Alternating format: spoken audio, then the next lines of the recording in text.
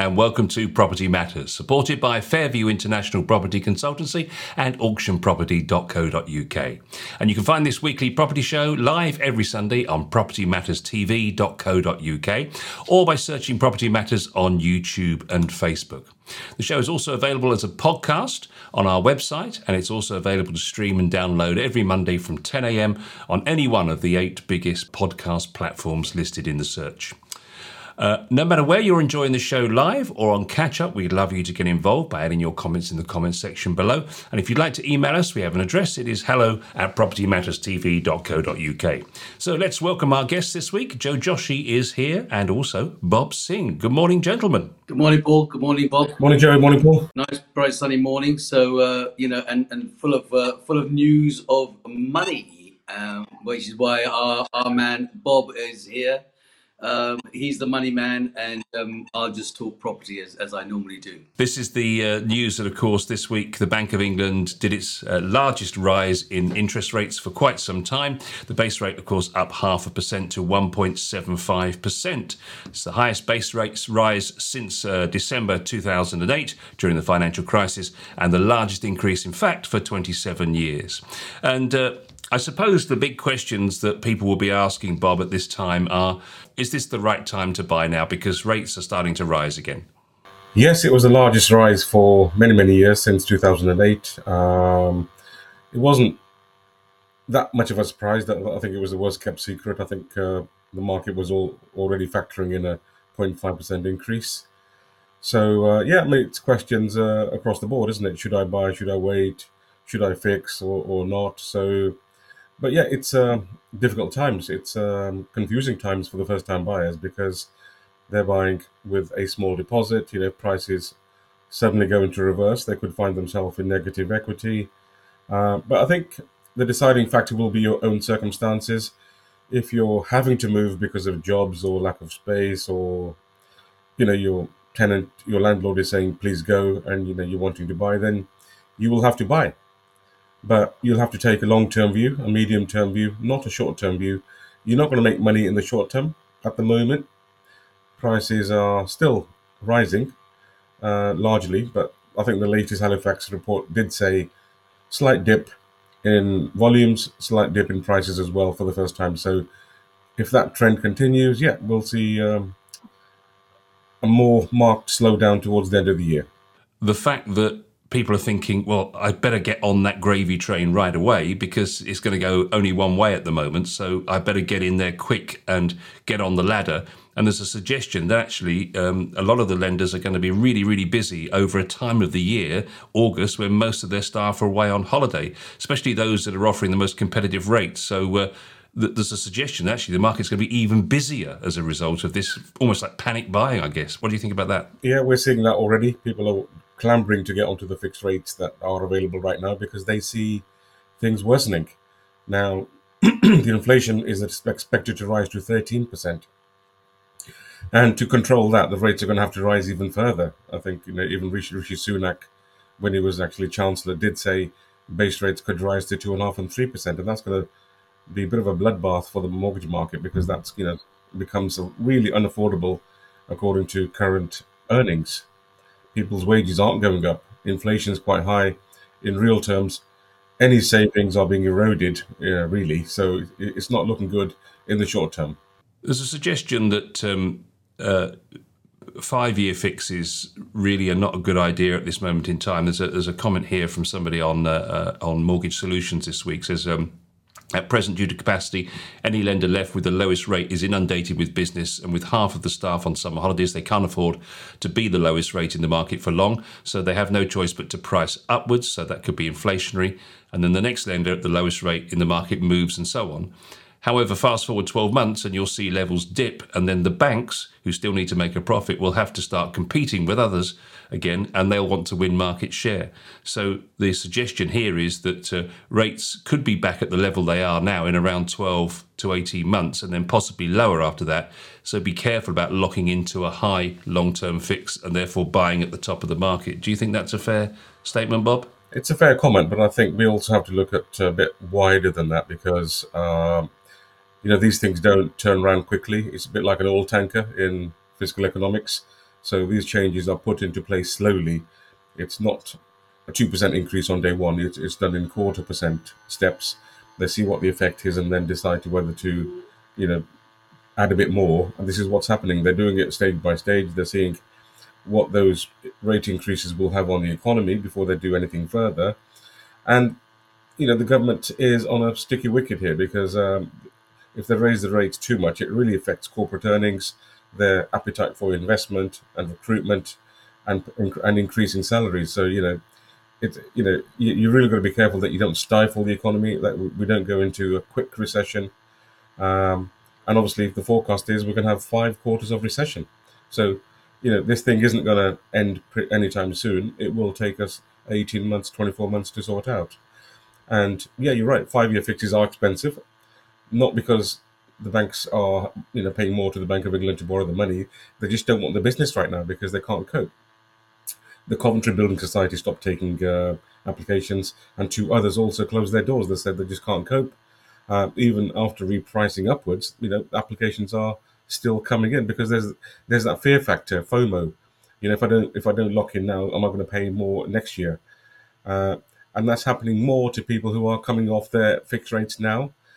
They don't want to be caught out and wait and pay more next year. They'd rather, even in some cases, pay the penalty now on the existing product and lock into a half sensible rate.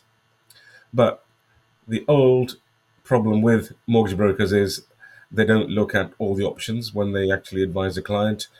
Typically, mortgage brokers will prefer 2-year deals, which we don't at Chess. We prefer 5-year deals, in fact. But now you've really got to be looking at 7 and 10-year products as well, because they are still in the 2s and not in the 3s and 4s. So if you're really looking for long-term stability, I think now is the time to maybe consider even longer and go for a 7 or a 10-year product, because the markets are telling us long-term rates aren't going to be staying this high forever. Yes, if you look at swap rates, then 3, 5 and 10-year money is all lower than 2-year money, suggesting the market feels the rates will peak and start to come back down again. Yeah, it's a question of when that will be, but I don't think it will be anytime soon. I think it will be a couple of years before we see that happening. And election time. And at the moment, as you know, the Bank of England is targeted to keep inflation at 2%, and we're expecting 13%. So it's going to be a fair while before 13 becomes 2 or 3%, and we return back to normality. And who knows, under the new government, the government may take control of the inflation target away from the Bank of England, which Gordon Brown obviously gave to them, some time ago. So, we shouldn't really mix politics with economics, but I think the governments do feel they've lost control with allowing the Bank of England to take these steps, and the feeling is the Bank of England have taken much longer than they ought to have done to start tackling inflation much earlier.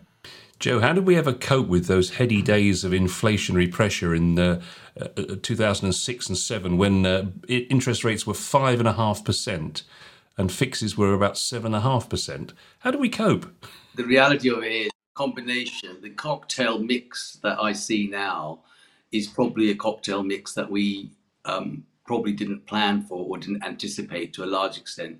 We all have always worked on mortgage rates, and whether it's the Bank of England or any successive government, they have yo-yoed mortgage rates in order to be able to control what they feel they can do with the property market to a large extent. But in comes a new mix, and that is the utilities, and that has something that we probably didn't bargain for. And this year alone, the amount of increase in your utilities, be it electric, gas, rates, and all the others that may come along, every person has jumped on the bandwagon, including, if you take that as another set of blocks of bandwagon jumpers, every person has jumped on the strike bandwagon. So all of a sudden, they're all not getting paid enough, and so each person is now going on strike.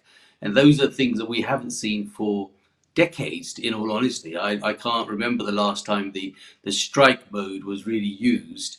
Yet recently we've had rail workers striking, medical people striking, and anybody else that feels that they get up in the morning and decide that they can strike and hold the government, the country, and the people to ransom in order to make sure that that works. So there's a new cocktail of mixes that has come into the program that we probably didn't actually bargain for, and that has increased the outgoings from all the people. So if you just sort of part the way with two things, in my opinion, and I'm not the financial advisor here, but Bob, I'm sure, will jump in on this, that you have got a huge amount of outgoings now that you never had with utilities. So in some cases, and I can only talk about on a personal basis, but that's a good enough barometer to work with, that your actual gas and electrics have gone up probably by 100, 150 pounds a month. Equivalently, the rates have gone up and so forth. So you're all of a sudden having to find another 200, 300, 400 pounds a month probably just in utilities, and then now we add into that the increase in the rate, and that's probably the cocktail that is not a good cocktail that will actually hold things back.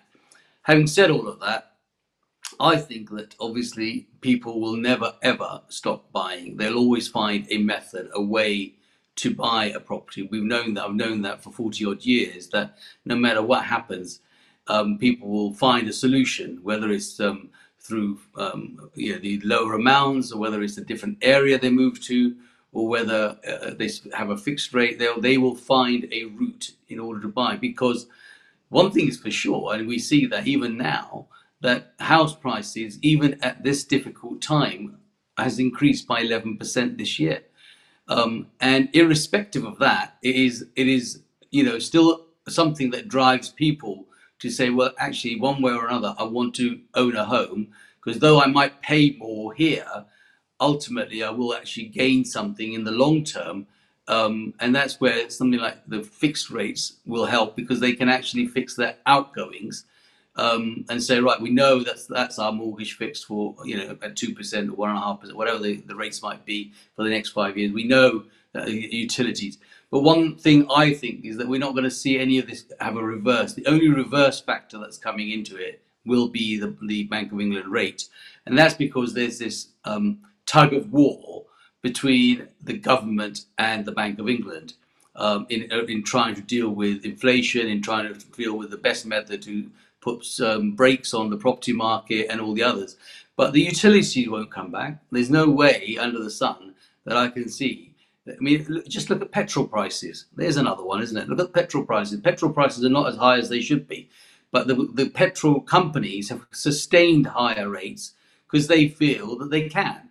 And so it is highly unlikely that they're going to have a reversal. They might do a 1 or 2 pence reversal here or there. But, a year or so ago, we were filling a tank with 100 quid. That a year later is now 200 quid. And so, and do they want to? I mean, if you've got people used to paying that £200 a tank, do you really think you're going to say, oh, well, I really feel bad for this guy, let me bring it down to £100? Yeah, they might feel generous one morning and bring it down by 10p. And all of a sudden, that's the difference. So I think there's a whole new cocktail that we just didn't plan for, in my opinion. What do you think, Bob? It's very similar to mortgage rates, isn't it? You don't want to lock in and fear that you'll be stuck on the high rates. But yeah, no, it's if this period has taught us anything, it is to make us realise that we need to save for a rainy day, because those people who are unfortunately on the lower earnings bands will struggle because they don't have an option to save or invest, or have the right flexible mortgage which you can draw down upon when things are a little bit tight. So I think this has taught us you need to take good advice on your finances, on your investments and planning, so that if there is a rainy day, you can ride the storm. Let's put a scenario to you, Bob. You've got a young couple, first-time buyers. They're going to look for a £250,000 property. They've got, let's just say, 5-10% deposit, and they're thinking they were all ready to buy, and suddenly this week the bombshell drops of a 0.5% increase in rates. Suddenly everything is changing, different situations, affordability comes into it. I mean, they may well have a mortgage offer in place, in which case they're probably going to be okay if they've already fixed, I guess. But let's just say they're looking for a mortgage product now. What advice would you give to a young couple in that position? I think I would say, look, let's do your income expenditure again, and can you afford that mortgage? Because a mortgage isn't just about affording it for the first 2, 3, 5 years. It's a 25, 30, 35-year commitment. So I think they've got to make sure that their budgeting is spot on. Fixing is a good idea for first-time buyers because it disciplines them into sticking to a budget and managing within that budget, and eliminates the risk of any upward movement within your chosen fixed rate period. So I think, I think if the product is already booked, that means it's going to be lower than what you'd get today. But the downside is if you fail to complete on this particular purchase, that rate will be lost because banks don't renew offers once they've expired, and you'll have to apply for a new product from scratch, and that could be a lot higher. So I think if you're halfway there, I think stick with it. I think you've obviously bought that house or flat for a reason. You've obviously needed it. You've qualified for it, and given that criteria is tightening all the time, even though the affordability calculations are allegedly scrapped by the FCA, lenders are still being very cautious. So I think if you've got it, take it and carry on. So would they fix on a 2, a 4, maybe longer? Would you suggest? It depends on the differentials. At the moment, there's not really any difference between a 2 and a 5 year product at all. So if they really want to be cautious, 5 year. But if they think that rates will drop in years 3, then a 2 year option might be a gamble. This is really not a time to be moving frequently, is it? I mean, this is a time to sort of get into the property and weather out the storm, isn't it? I think so, yeah. I think the next 2 or 3 years are going to be a bit choppy. I think you've got to watch the markets, and if you're coming to the end of your fixed rates in the next 6, 12 months, you might want to start planning now. Don't leave it till the last minute. And apparently the market is pretty lively at the moment, Bob. They're saying that brokers are getting very little notice of repricing from lenders at any given moment at the moment because it's so volatile. The good lenders give 24 hours. Some don't give anything at all, and they just say, look, it's no longer available. So it makes our life difficult because we talk about what options there are, and then we pick one horse and run with it, and then we find out by the time we actually come to the application, it's not there anymore. So it's a bit disappointing for the client. It's upsetting for us as well because we have to start the whole process again. But yeah, it's not the first time we've been through this. So I guess we'll come out the other end and be okay with it. Let's just move on the scenario a little bit. So you're coming to the end of your fix and you're suddenly looking at what you can afford. And of course, rates are so much more than they were 5 years ago or even 2 years ago. So what advice have you got for those people that are looking to refinance now? I think get your mortgage offer out, get your document out and see what the early redemption charges are. Because the good lenders have what they call a step down early redemption charge, which means if you break the contract early on into your fixed rate, the penalties are high. However, if you leave it till the last minute, the penalty could be as low as 1%. So it could be that paying the 1% might be worth it, depending on your feelings about future rates. But if it's a level penalty, for example, if it's 5% for all the period of your fixed rate, then it probably isn't worthwhile ending your contract early. I think you've got to see it through the end. And the action plan should be that you should talk to your current lender or see what the current lender's offering is to keep your business, and then compare that with the open market, because sometimes the open market is a lot more competitive. You could make a saving by switching banks. And as mortgage offers are typically valid for 6 months, you could book a product with a competitor lender and see how it goes. Because if by that time your current lender is offering a better deal than the one you've booked elsewhere, you don't have to change lenders. You can stay with your current lender and change the products with them. That'll be a lot simpler and cleaner. Obviously, when you jump ship to a competitor, it's fresh underwriting, new valuation, new income checks, etc. So there's a bit of a process to change lenders. But I think just start planning early. 6 months is really the latest you should leave it from your fixed rate ending. It's true, isn't it, Joe, that as long as buyers remain confident about obtaining a mortgage and being able to afford to pay it, interest rates are just unwelcome and an inconvenience, really. And it's suggested that this isn't really going to particularly slam the brakes on the economy in terms of house prices. And even with a half point rise, it's still comparatively cheap money at this time, isn't it? Looking at the graph that we've got, 2006-7, rates at 5.5% and now at 1.75. So it's still relatively cheap, but not what we're used to. The rates and the demand for the property doesn't really deter it. What is actually deterring it is, like I said earlier on, is the unexpected stuff that is coming into that equation. So when Bob does his analysis for affordability, all of a sudden they are adding now quite a bit on the unexpected utilities that is now boosted up. So that means the actual amount that people have spare towards maybe a payment of a mortgage is now being reduced.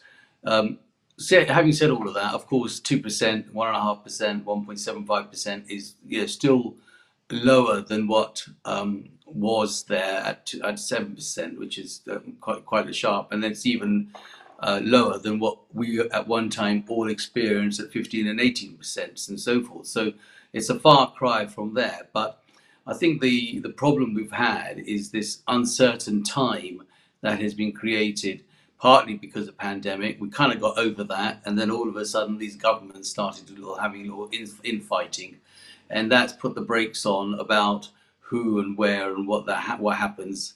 And hopefully over the next month that will become a settlement, so we can start to sort of see what comes out at the end of the year. Because whilst there is that sort of uncertainty and each one of the candidates making all sorts of different promises, we're not really sure where that's going to land and how that's going to be.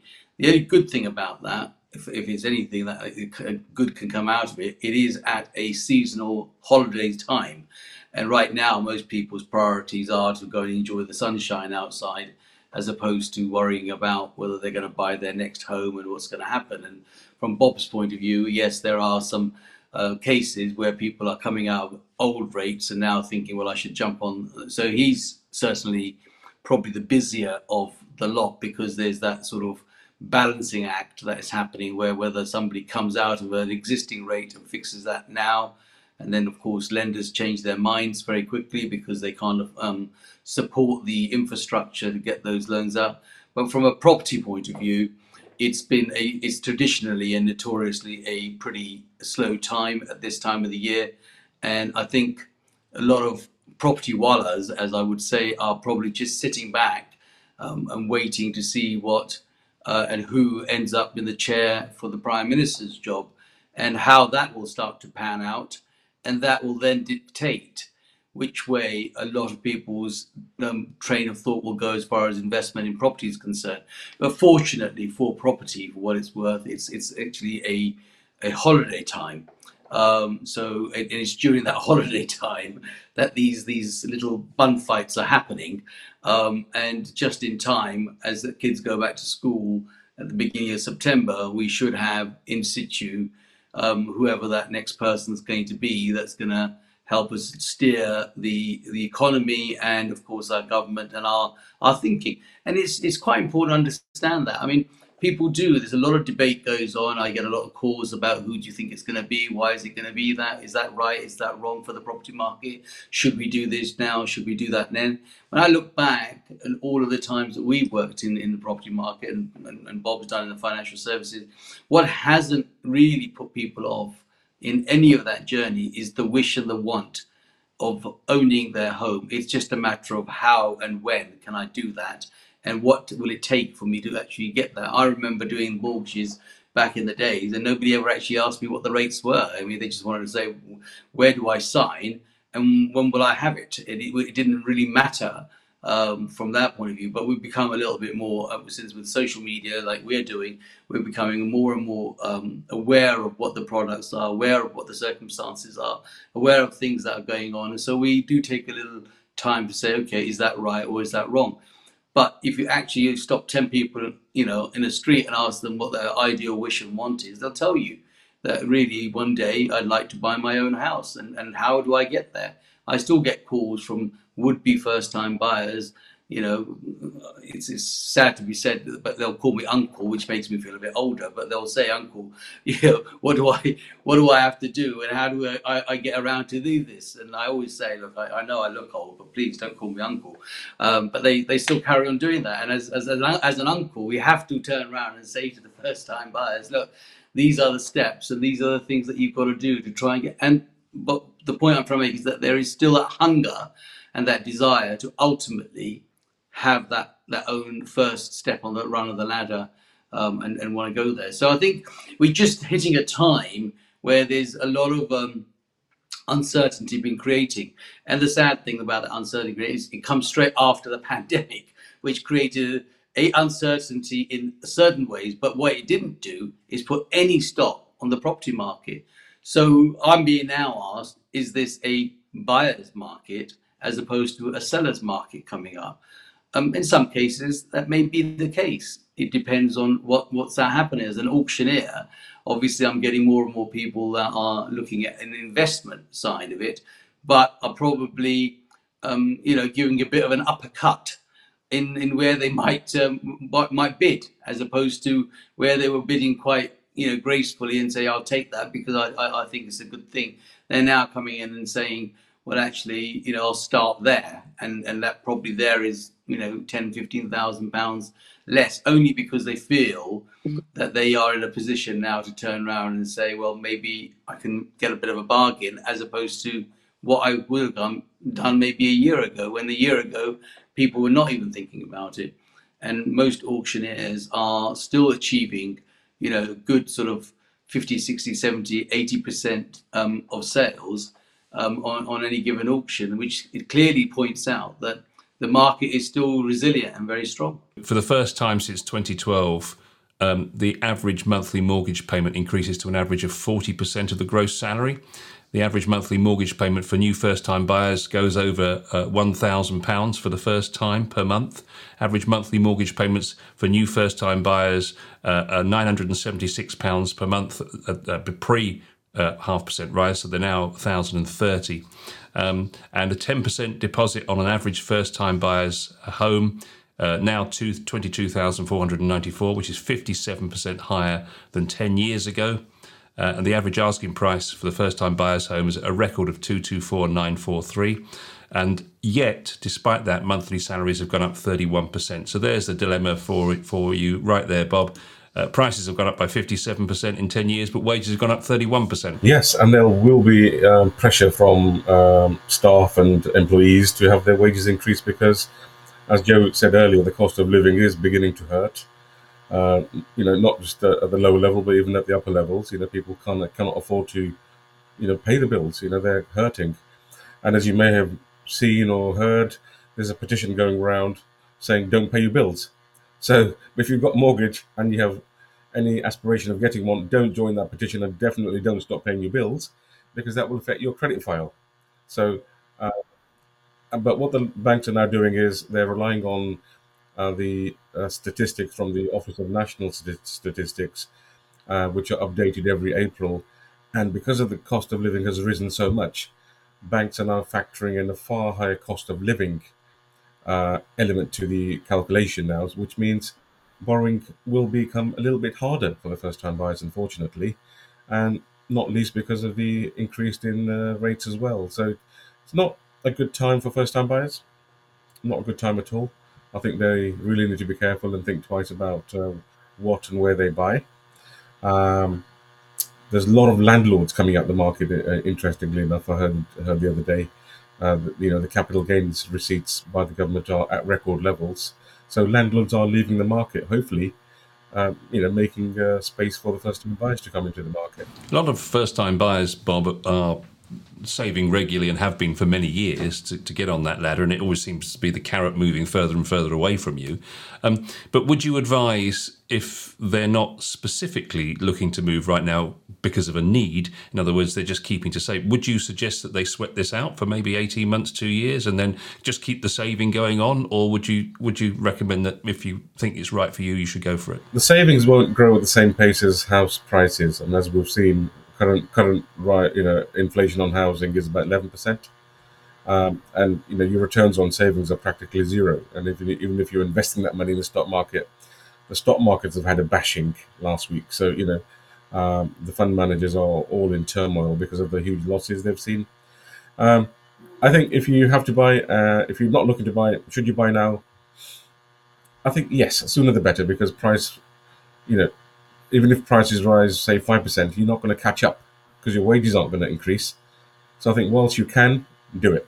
Good advice from Bob there. It's interesting actually because a 2-year fix is just over 3% compared to just under 6% 10 years ago. And demand for first-time properties is up 35% on 2019. So the market is still very strong despite all of this inflationary pressure. Yeah, and the 40% of net income is quite a good indicator of where there's elasticity in the marketplace, because it can go to 50% and people could probably still survive. It won't be a happy existence because you'll be living just for the mortgage and your bills and your food bills, but you can still afford to pay the mortgage. And I think long-term mortgages will come into play now for first-time buyers. I think we should really be looking at 5 and 10 year products for these guys, given that they're much lower cost. And as long as the product is portable, there's no harm in taking a 7 or 10 year product, as long as you can take it with you to the next house. But it's brokers, unfortunately, think of themselves. They prefer 2 year products, so the client comes back to them in 2 years, so they're able to charge another fee and get another introduction fee from the lender again. So, I think we've got to move away from that. And if you've been reading the press, as I'm sure you guys have, the consumer duty rules come in 12 months. And they are going to be far-reaching across all the financial sector, and it will force people in our business and other businesses to really put the client at the center of everything and make sure they're well looked after, the advice is spot on, they're not being treated unfairly, charges, service levels, it all comes into it. So the huge changes are going to happen in our industry over the next 12, 18 months. Just since the start of the year, mortgage payments have increased by 20% in just that 6-month period, which is quite something, isn't it, Joe? And when you hear a stat like that, you think, wow. When any stats are thrown at you, Paul, and you look at it in a percentage basis, it's definitely puts some brakes on your whole process of thought, and you think, oh, hang on a minute, that's there. And I think that as a layman, most people would go past, and it's ridiculous to think, but even my kids sometimes are now sitting in the passenger seat and going, Dad, have you seen that one was 1.87 a litre, and the one down the road was such and such, and so the numbers do start to get into people's mindset and think, well, that is now getting expensive, and just as the rates are. But I concur with Bob in terms of where the opportunity exists to buy, you've got to buy. And I've said that throughout my property journey life, because if I'd got a penny for every person who told me that house prices were going to tumble and they were sitting there waiting to catch the fall of this fantastic opportunity, they're still standing there waiting for that 30-40 years later, because it's only gone one way. It has a little neutral stop here and there, and this is probably a neutral stop, and then it'll have a drive. But very rarely has it had a massive reverse. We've not done a corner and a spin around and then gone backwards at all. It's just been a little bit of a reverse where people have said, okay, house prices need to be corrected. And I think so. Every stat that comes out now is actually probably makes more people aware of where they are, which with the media and our smartphones, it's right in your face all the time. Whereas when we're going back, some years, these things kind of came on the telly and they had a glimpse of it, and then it just kind of didn't matter anymore. But now it's literally in your face all the time. So people are more and more aware of what those percentages mean. So a 20% increase is a huge number, just as a 0.5% increase in the rate has become a huge number. Whereas I can say that, I'm sure Bob will agree, there have been numbers way higher than that in history, when people have just kind of said, oh well, it's gone up and that's the end of that. But now people are they are working almost to the bone, penny for penny, pound for pound, as to what that income is going to do and what's that's going to cost each month for them and how much money it's going to leave in their pocket. But the facts are the facts, and the facts are that if you go to continue to save at the rate of the savings that you're going to get, you may as well find a way to buy and know that there's chances are the capital growth in your property at least will give you some comfort later years, be it 10 years, and you might find it's grown by 10%. Is still 10% more than what your bank and savings are going to be grown by. Indeed. Last story this week, and talking point really, is the Bank of Mum and Dad, or BOMAD as it's now called. They're suggesting that gifts and loans will total 25 billion over the next 3 years, up until this year, next year, and 2024. Supporting almost half of first-time buyers' transactions, according to property group Savills. In the 3 years to 2024, nearly 500,000 first-time buyers, or almost 1 in 2 first-time buyers, will get financial help from a parent or other family member, says the company, as rising house prices put pressure on savings for a deposit. Is this something that the financial services industry is beginning to recognise? As 500,000 people there using other people's money to buy property, Bob, is that something that is acknowledged in the mortgage market? It is, yeah. It's perfectly acceptable to take money from parents as a gift, or relatives, even friends. Where the banks are clamping up a bit is money from overseas. Some banks are not accepting any funds outside the EEC, and those that do really want the root source of those funds before they'll take that as a gifted deposit, for example. But yeah, it's always been there. The lenders do want to know that the person giving the gift doesn't have any interest in the house or begins to live there. That gets a bit complicated, so they have to sign a little declaration to that effect. And the parents can choose, in some cases, to even take a second charge on the property for the money they're giving you, just in case, for example, a newlywed couple, parents are helping, to the tune of say 50,000. In the event of a separation, that money is not returnable to the parents, so it goes 50-50 towards the couple. But if there was a charge on the property, then their parents' deposit is, protected. So a lot of parents are beginning to do that, given the high failure of marriages these days. But yeah, no, it's perfectly acceptable. The gifts can be unlimited, but some banks do say, look, you guys are buying the property, you too must put some money in. Otherwise, you're not really showing us that you're good, sensible savers and financial planners by not having any penny saved up for yourself. But yeah, it happens a lot. 25 billion, I think, is the forecast over the next 3 years, and that will only set to continue because prices aren't going down by the looks of it. So, first-time buyers are going to need a lot more help from parents, and parents can use this as a tax saving opportunity as well, because if they're of significant wealth, giving money away is a good thing, because that they themselves can lower their inheritance tax bill down the line. So, it's all about planning. It's all about understanding what you're doing, the effects of giving money away and taking it, and how to protect that money, which is more important as well. It's interesting the effect that the pandemic had on the Bank of Mum and Dad in 2021. On the screen at the moment, we've got the number of assisted loans from 2006 up to the projected figure of 2024. And in 2006, 131,000 loans were assisted, fell down to 91,000 in 2008. But 2020, it was 131,000 again. But then 2021, 198,000. And the value of the assistance was 10,700. So it's almost half of mortgages in that year. 49% were assisted. And the suggestion was at that time, Bob, that it was the fact that the lenders, because obviously had the stamp duty incentive as well, but the lenders were providing better deals for higher deposits. Yes, the stamp duty was a big impetus for the market back then. But yeah, banks are always wanting to lend money, otherwise they don't make money. So they're always innovating new schemes, and particularly for the guarantor market for parents, you no longer have to put a cash deposit in. Some banks allow parents to give a charge on their property. So there's a myriad of schemes available for the first-time buyer. You just need to understand what they are and which ones will help you, firstly, secure the most money and at the best rate. So as long as you're talking to somebody competent, all the schemes in the marketplace should be put before you, and all the safeguards for the parents as well, because it's not just about you borrowing it. You have to look at the parents as well and make sure their money's not wasted.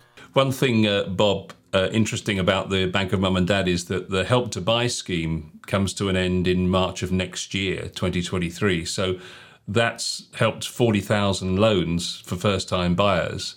And they've provided 2.9 billion of financial assistance. So that's quite a significant level of support. So I'm guessing that the Bank of Mum and Dad's going to be even more popular post-March of next year. I think it will be, yeah.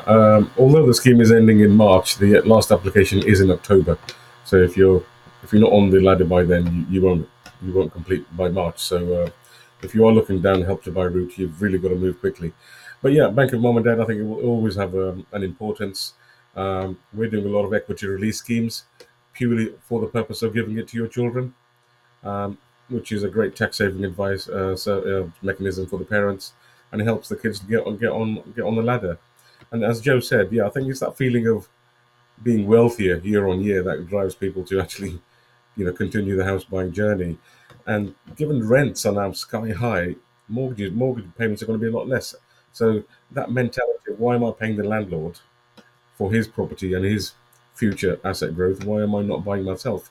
I think that drives a lot of people. Many people see rental as wasted money, especially in our community. We hate renting. We would rather buy and pay £200 more than the rent, but it's our asset. It will grow in the future. It's something that we can maybe leave to our children down the line, and that's how many people are starting to think. It's a long term game. Okay, Joe, put you on the spot for a second. Bit of advice for anyone looking to get into the property market at this volatile time. What would your advice be? Buy.